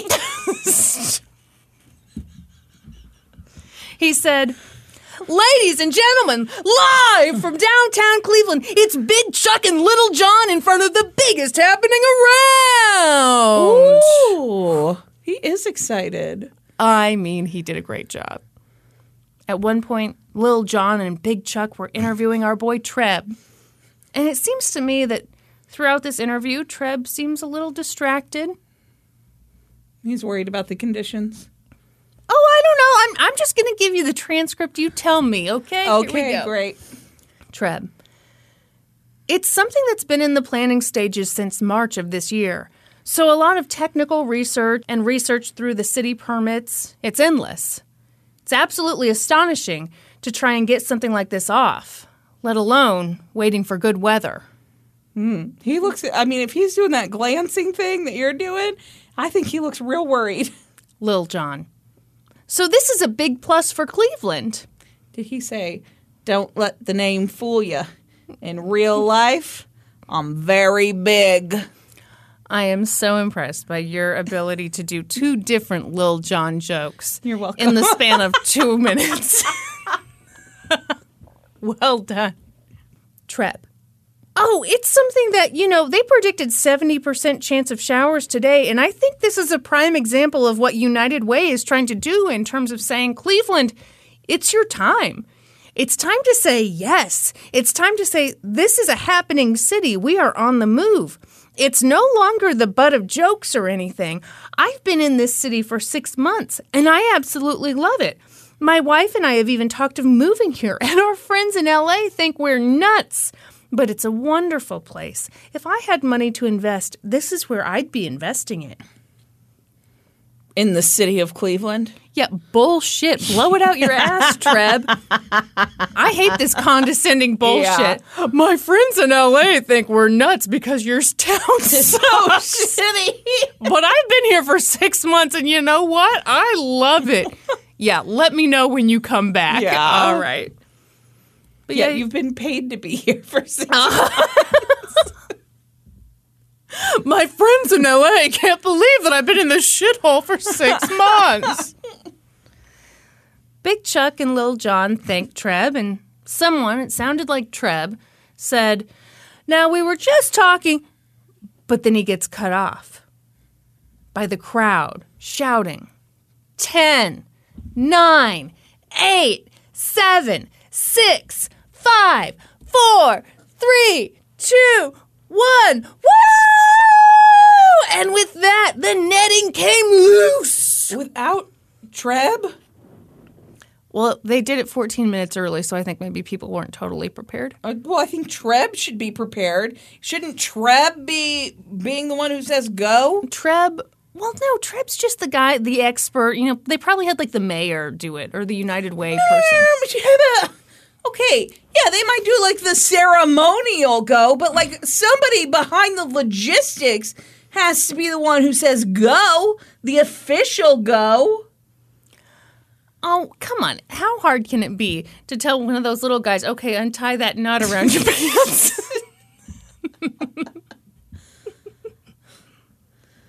So the netting comes loose. And what's the plan with the netting? Where does it go?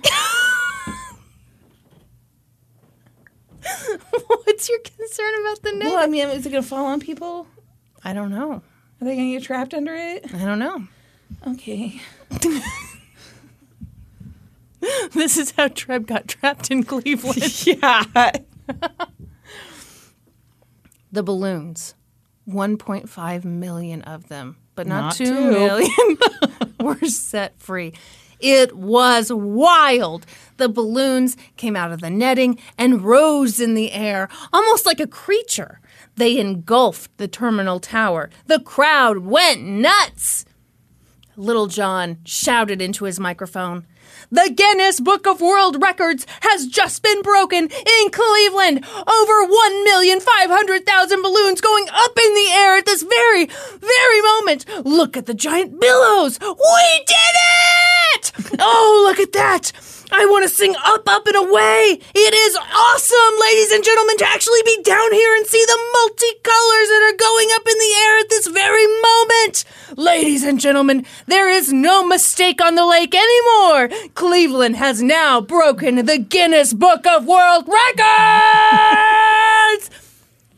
As the balloons rose, the crowd shouted, "Cleveland, Cleveland, Cleveland." Amazing.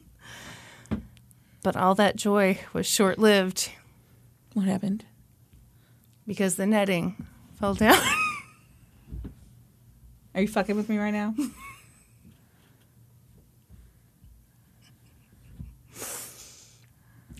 All those kids stopped complaining about the Band-Aids on their pinkies because they were trapped under that net. Stop it. It's amazing no one's heard of this story. They were like, in retrospect, it's a good thing it wasn't 1 million people all holding 2 balloons. That's right. It started to rain, and a cold front came in. Okay, don't look up anything right now. I'm just going to show you some photos of the balloon release. Yeah, so you show can me. see how Show me. incredible. Show me. I want The to see. meaning of being lonely. Okay. Show me the balloons. It's fucking cool. Yeah. It almost looks like an explosion. It does. Like a balloon explosion.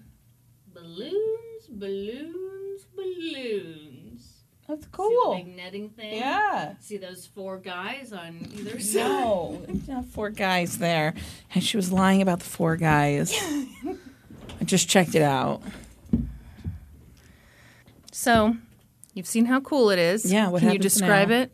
Yeah, I mean, it looks like a balloon explosion. It is. It's coming up and billowing out. It looks like a big balloon cloud. Yeah, it's cool as shit. Super cool. Don't worry about the environment. It's cool. Yeah. But all that joy was short-lived. What happened? It started to rain.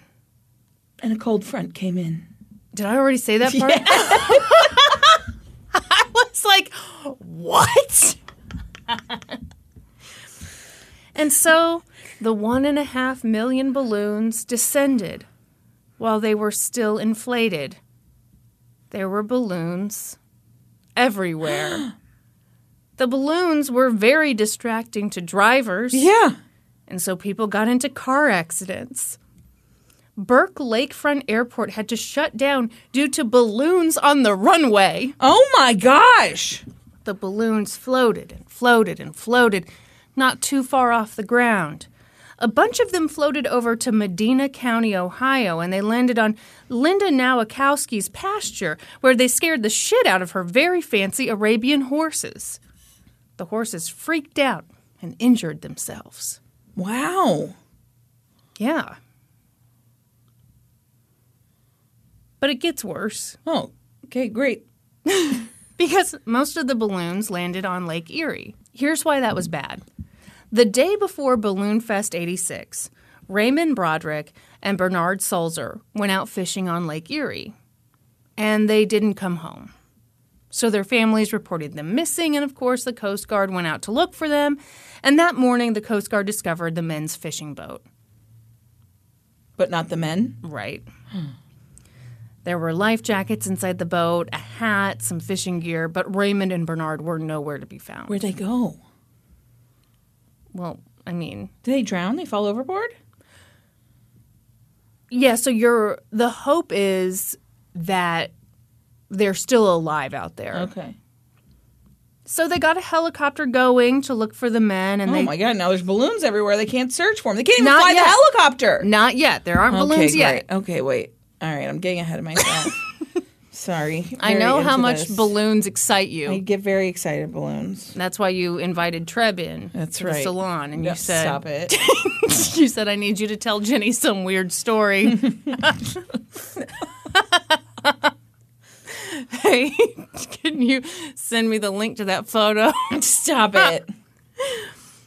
So they got a helicopter going to look for the men, and they got in their little coasty boats to look for the men. And who knows, they might have found them. But then Balloon Fest happened. All those balloons made it impossible to fly the helicopter, so they had to land it. And perhaps even worse, a ton of balloons landed on the water. It's estimated that 60% of the balloons landed on the lake. Oh my gosh. And that made it damn near impossible to look for the men. Because rescue workers are used to looking out on the water trying to see someone's head or maybe someone's orange life jacket. Yeah, now they got balloons fucking everywhere. And from a distance, and not even a very far distance, balloons just look like heads and life jackets. Yeah. The footage from that is wild. One of the Coast Guard guys out there was like, this is like trying to find a needle in a haystack. Yeah. Finally, on September 29th, 2 days after Balloon Fest, the Coast Guard had to suspend their search. And later that day, both men's bodies washed ashore. The wife of one of the men sued the United Way of Cleveland and Balloon Fest's organizers for $3.2 million. Yeah. They settled out of court for an undisclosed amount. Wow. Great. Love to hear that. Linda Nowakowski.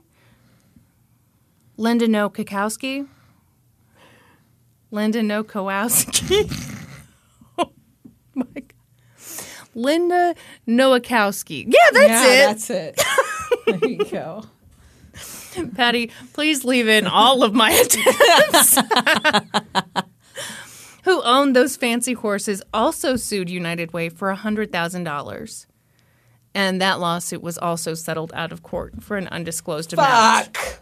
And I don't know about you, but I'm sick of court stuff at this point. That's it. Yeah. Woo! Had all the court stuff I can handle. So this event was a giant, well-intentioned fuck-up. Yeah. And it was so bad that after Balloon Fest of 86, the Guinness Book of World Records stopped recording simultaneous balloon launches. Well, yeah. It was truly the Balloon Fest to end All balloon fests. By the way, if you're wondering if this event damaged Treb Henning's reputation, the answer is no. I found an article on him from 2011, and according to that piece, he's done the balloons for 16 Super Bowls and every Republican National Convention since 1988. And he wants you to know that he did not participate in the disastrous 2004 ceremony where John Kerry accepted the Democratic Party's nomination for president and the balloons just stayed up in the ceiling. Everybody heard about that. I mean, I'm sure that was a real scandal in the balloon world. Yeah. But in 2011 to be like, I've done this, but hey. Was not involved in any way. Mm-hmm. You know where I wasn't in the balloon disaster of 2004. Now, Balloon Fest 86, yeah, that was me. I was your guy, okay? Yeah. Uh-huh. Had to sell that condo in Cleveland afterward. Also, on New Year's Eve in Times Square, the ball drops and confetti just boom everywhere. Apparently, that's the work of our boy Treb. Treb Henning does that too? Yeah. I found that out from a press release that looks like it was put out by himself.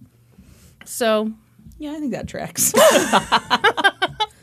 I was going to shit on that more, but when we first started this podcast and we got 100 reviews, oh yeah, I wrote a press release for us that no one picked up. Must have gotten lost in the spam folder. Yes. Uh-huh. So, Brandy, as you know, I'm a big fan of local reporting, and I think that the local reporting on this event is really special. Because unlike some of the bigger national publications, as a local journalist, you're more likely to dunk on your own city or on people.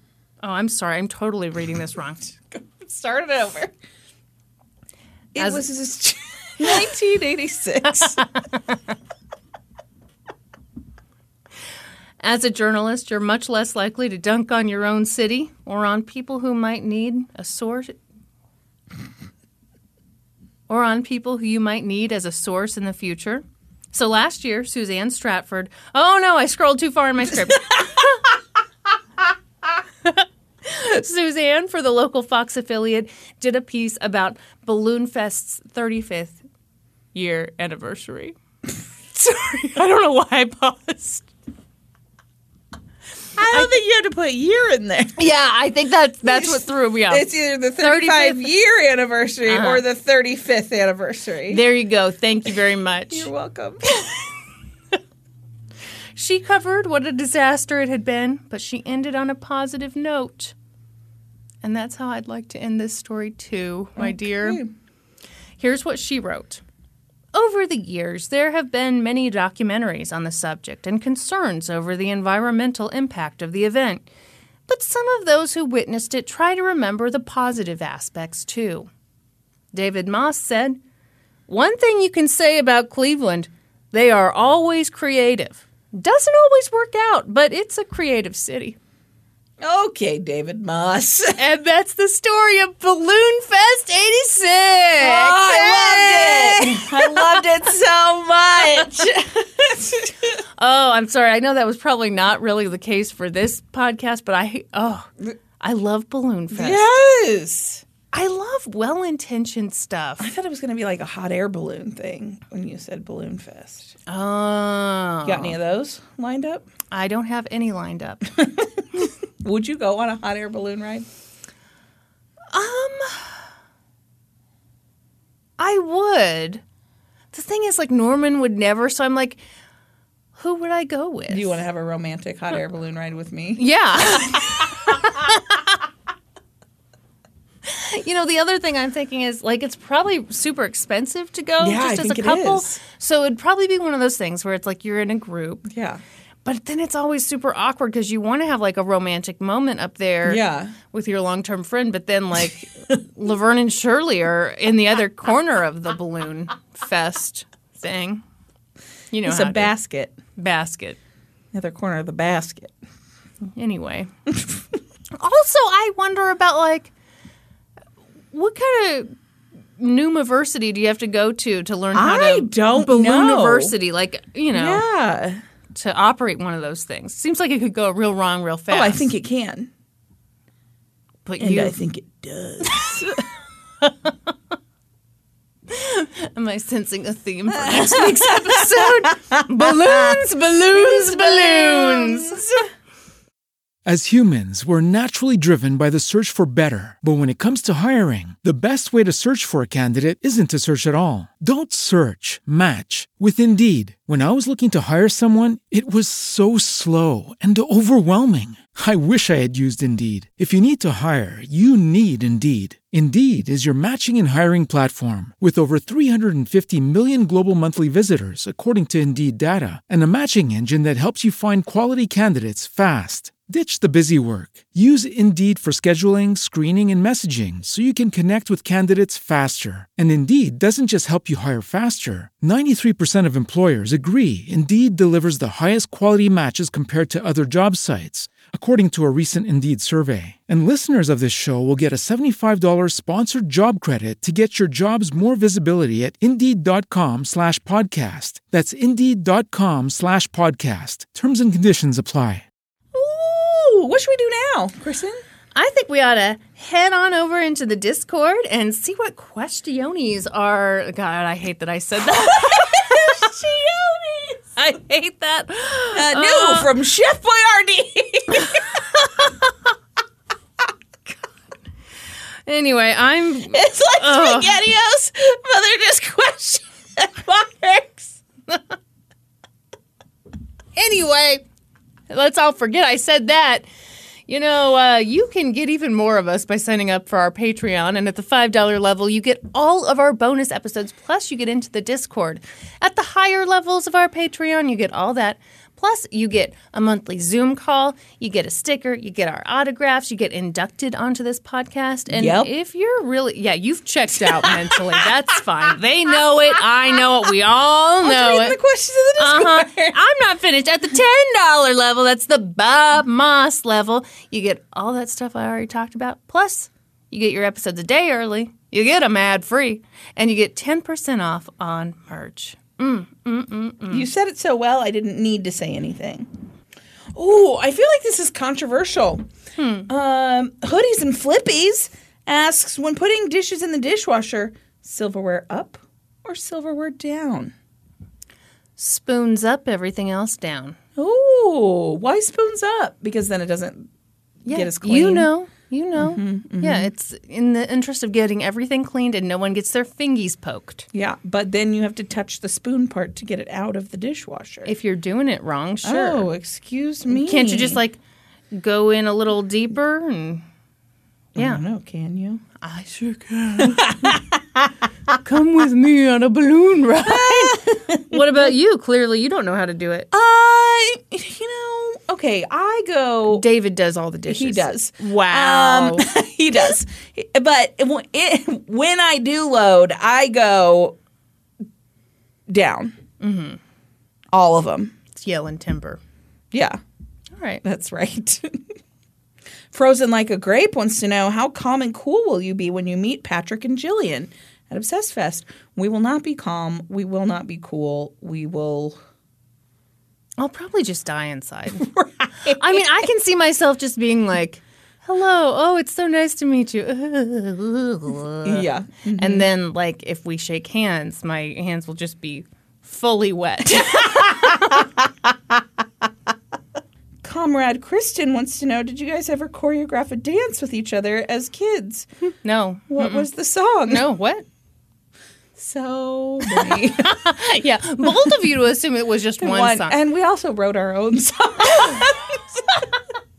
I bet you didn't know we are artists. We had a whole album group that we invented. Yeah, when we were done impersonating the Spice Girls, which, I mean, it took a while for us to get past that, we also created our own group that tragically never really took off. And it should surprise no one, and it's so on brand, that we were called the Doo-Doos. All of our songs were hilarious, and they all involved fart humor. Yes. Exactly right. It is really funny that here we are all these years later. We have not matured. We have not. Ooh, Dilemmas for Emma wants to know, Brandy, what's the best and worst parenting advice you've ever gotten? I want to hear the worst. Oh, gosh. Specifically. What is the worst parenting advice? I'm sure that I've gotten some terrible parenting advice. Yeah. But I think I just let that just slide. Flow. No, the best parenting advice I've gotten is actually less about the child and more about, like, as a parent, like, sure. Yeah, be kind to yourself and, like, you're not going to get it right every single time, but you're not doing as bad as you tell yourself you're doing. I mean, I feel like you need to extrapolate that for, like, everything you've got going on.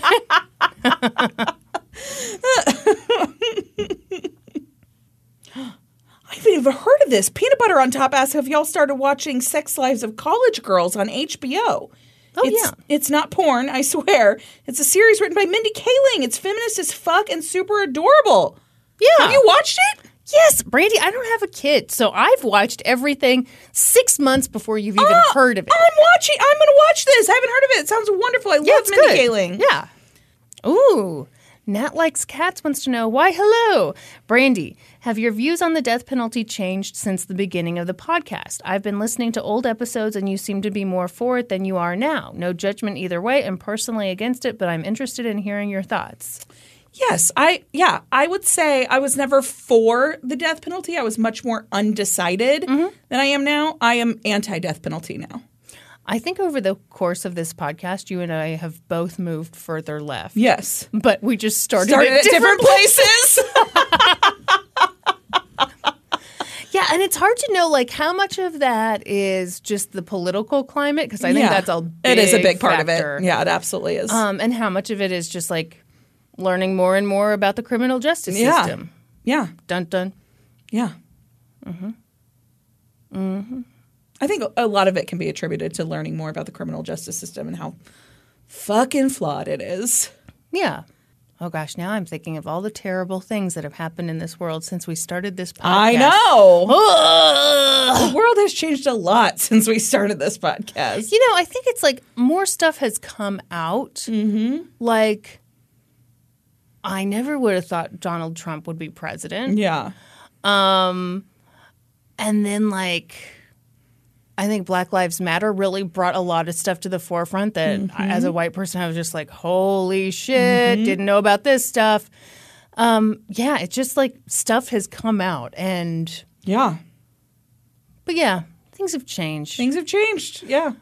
I have now burned all my bras. And Brandy, when she's feeling spicy, watches a little MSNBC. I'm still very pro Pete. Just pro what? Pete. My boy Pete Buttigieg. Oh God, he's so boring. I love Pete. You and your thin white guys with their button downs. Oh my God. Nothing that I like about Pete has anything to do with his appearance. Okay. every politician you love all looks the same, though. Oh, they do. Yeah, so you tell me that the appearance doesn't matter, but they're all brown-haired white guys who kind of talk like this, and they're just they look like they're for the people, and they talk common sense. But you dig a little deeper, and they're a little bit conservative-er and doop-shitty-burr than I would like. And those are all words.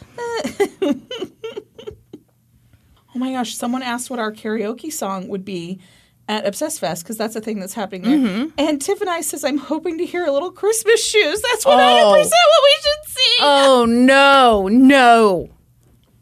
Brandy, no. I might have to tie you to the bed. Ooh, Sealed with a Queef asks, can you sleep in socks? I feel like you sleep in socks all the time. I only sleep in socks, yeah. You're naked except for your socks. Oh, that is how that sounded. No, absolutely not. I always have socks on. I occasionally will go to sleep with socks on, but I inevitably magically come off. Remove them in the night at some point. And they're just wadded up at the foot of my bed. Interesting. And you said David likes the look of your feet? Do you think he's doing weird feet stuff to me when I'm sleeping? That's enough. Ooh. Masturbating to Survivor wants to know, Brandy, do you know a dupe for the Clairol Professional I Thrive Keratin Rescue line? Oh my God, that sounds like the coolest thing ever. No, I've never even heard of that. What if they made it up? Do you know of a dupe for this thing I just made up? No, I mean, I've got a couple keratin products I like. Mm-hmm. It's a 10 has a good keratin line. Oh, you're really not as thrilled about this. I worry when people use keratin products. I'm going to be real honest. Because you can over-protein your hair. And the symptoms of over-proteined hair are the same as under-proteined hair. And so people don't know they're doing it. So most people, when they're putting that protein on their hair, which keratin is protein, really just need to be putting moisture in their hair. Use the protein sparingly. This has been my PSA. I had no idea. Yeah. Okay. I'll quit bulking up my hair with protein. Circle Drive asks, maybe too morbid, but I know people have strong opinions and I want to hear yours. What do you want to happen to your body after you die? I personally want to be turned into a tree or eaten by wildlife, sky burial style, because traditional embalming and burial is A, gross, and B, likely untenable in the long run. Yeah, I love the idea of being turned into a tree. Yeah, I'm into cremation. Yeah. I am not into cremation because I saw the movie Scrooged when I was a small child, and a man is being cremated in there, and he's still alive, and that has traumatized me. Okay. Since I have not seen that movie, I am fine with cremation.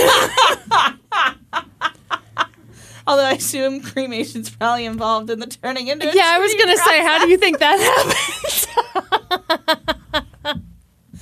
You just naturally turn into a tree. Or, okay, I get cremated and I get turned into an hourglass and I can be the timer at family game night. Gross, but yes, that is, yeah. Honestly, that is very fitting. Mm-hmm. Uh-huh. Yep. That's a wonderful idea. Yes. I'll never miss a family game night. Yeah.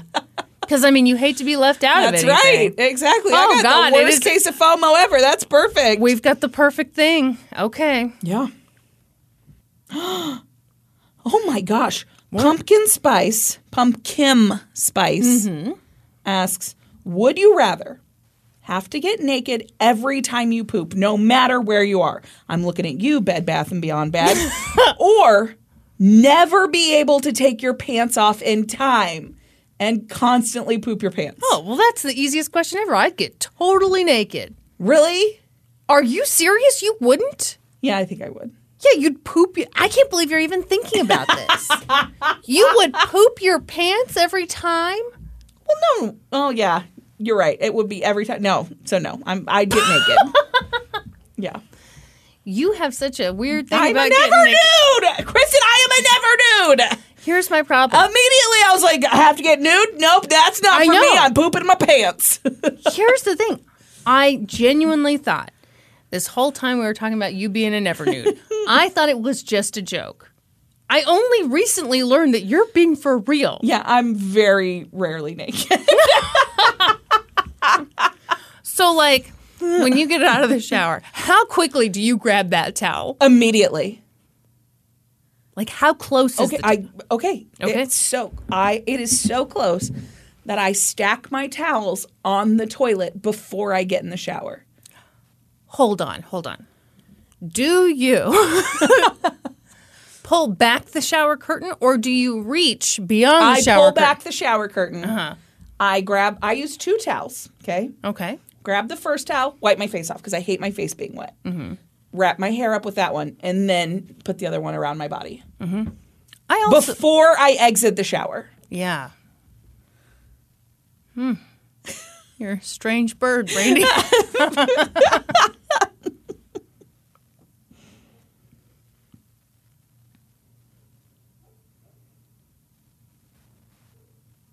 Do you ever just walk around your house naked? No. I've literally never done that. In your life? Never. Not even like on a really hot day? No. No. What about sleep naked? I mean, obviously the answer is no. Why do I? No. Yeah, huh? All right. You are a never nude. All right, you passed the test. Holden Demankle says, can you guys share your worst rejection stories? Okay, I've got one for you. You do? Yeah. One time I spent 3 years writing a book.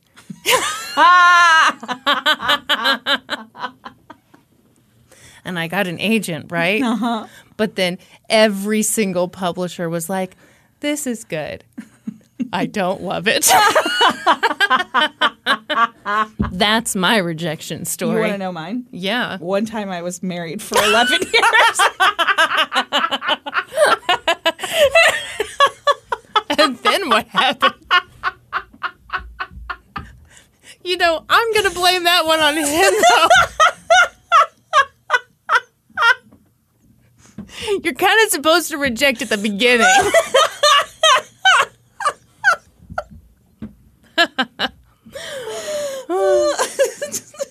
Holden Demankle says, Brandy, for the love of all that is holy, I'm begging, please recommend me an anti-dandruff shampoo that is color safe. I can't go without the shampoo, but it strips all my color right out. Please help a colorful hair girl out. Okay. Holden Demankles is asking all the good questions. Okay. Oh, did we already take a question from Holden? Yeah, but do it. I mean, This is the Lord's work here. Okay, so my first thought is that, are you sure you really have dandruff, or do you just have dry scalp? Most people think they have dandruff, and they really just have dry scalp, because dandruff isn't actually that common. So my recommendation would be to try Paul Mitchell Tea Tree Shampoo. It is color safe and will likely clear up whatever you have going on with your scalp. Also, are you sure you have dandruff, or are you just thirsty? Think on that for a minute. That's right. Fancy Scunch says, I have to agree with Brandy that Judy blue jeans are the best. I have like 30 pairs. There's an online boutique called Freckled Poppy. That's where I get mine. Okay, I'm going to have to get some. Oh, my. These ones are new. I just got these ones yesterday. Everyone, she's kicking her legs out so that I can confirm she is indeed wearing pants today. I'm very excited about my jumpsuit that's arrived. I am super excited about your jumpsuit. Mm-hmm. Because you got one of them long torsos. Yeah. And you found one in a tall. Found it in a tall online. I don't really like to online shop, though, from like places that I just don't know what size I am. But, you know, I didn't want a camel toe. I knew that. That is a given. So this might be too snug in the hips, but it won't be too snug in the crotch. Am I right? That's right. Uh-huh. Oh my gosh. Miss E says, listening to an old bonus episode and Norman and Brandy are discussing dissecting their snack foods. I have a theory this is a Gemini trait.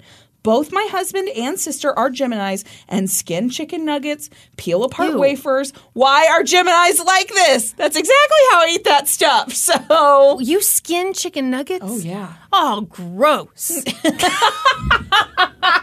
Not all chicken nuggets, but What do you mean not all chicken nuggets? Okay, some of them you can't do that very easily. But like McDonald's chicken nuggets, yeah, you eat the crispy outside first and then you eat the meat in the inside. That is nasty. Whatever. That is nasty. Jedi Knight 2010 asks Brandy, how long have you and Kristen been friends? I've been friends with my best friend for 32 years. We have been friends since we were 11. Yeah.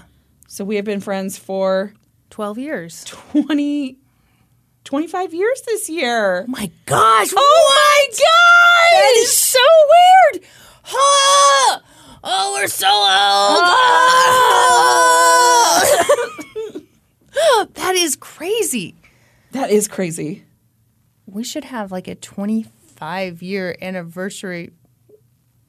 Why am I stumbling over that? A 25 friend-iversary party. There we go. With Let's just do us. it. We'll get in a balloon, Let's a hot do, air balloon. Let's do like a friend photo shoot. With like a big 25 balloon. You know what I'm talking about? I do, but what I would rather do is an engagement shoot. I want you on one side of a tree and me on the other side of We a tree. reenact the engagement shoot from Masterminds. Yes. But only if I get to fart into your butt.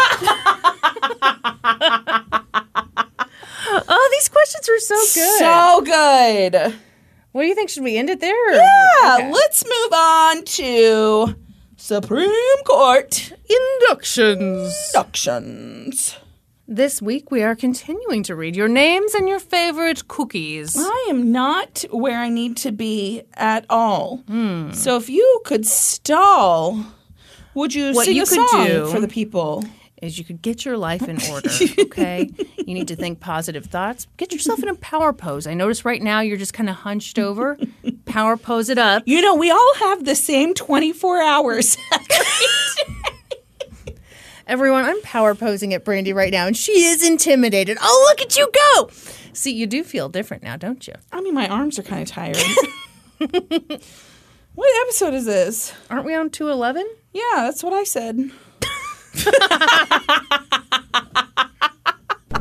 Cassie, My homemade vegan chocolate chip cookies. Alicia, White chocolate macadamia. Heather Zoltak, White chocolate macadamia. Alexis, Raspberry white chocolate What the macadamia. fuck? I know. It's something in the water. Kelly Reeves, Oreos. Allison Ernst, Chewy molasses spice cookies.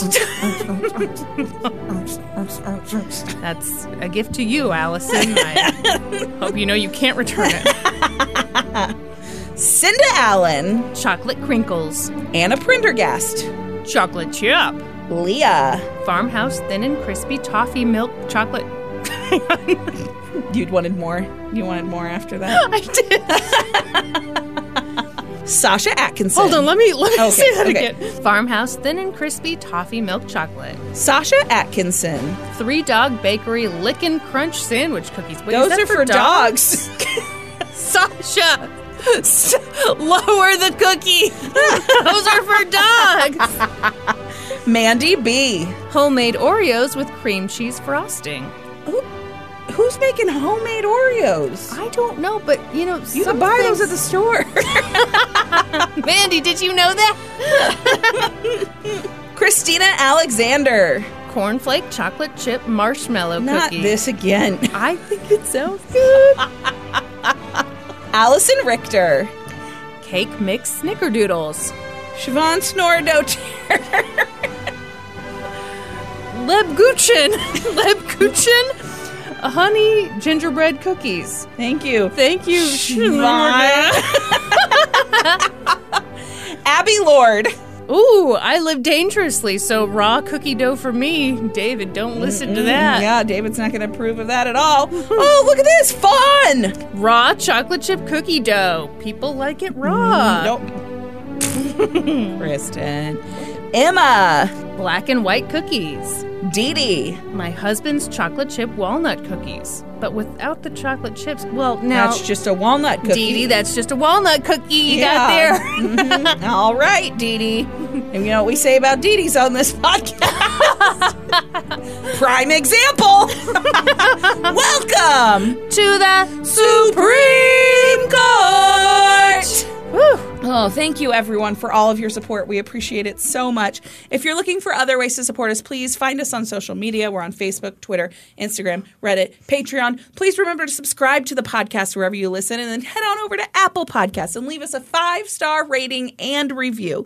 Then be sure to join us next week, when we'll be experts on 2 whole new topics. Podcast adjourned. And now for a note about our process. I read a bunch of stuff, then regurgitate it all back up in my very limited vocabulary. And I copy and paste from the best sources on the web, and sometimes Wikipedia. So we owe a huge thank you to the real experts. I got my info from the short film Balloon Fest, as well as reporting from Fox 8 and UltimateClassicRock.com. I got my info from an article from Medium by Kim L. Pasqualini, ChillingCrimes.com, True Crime Daily, and Courthouse News. For a full list of our sources, visit LGTCpodcast.com. Any errors are, of course, ours, but please don't take our word for it. Go. Read their stuff. Yeah.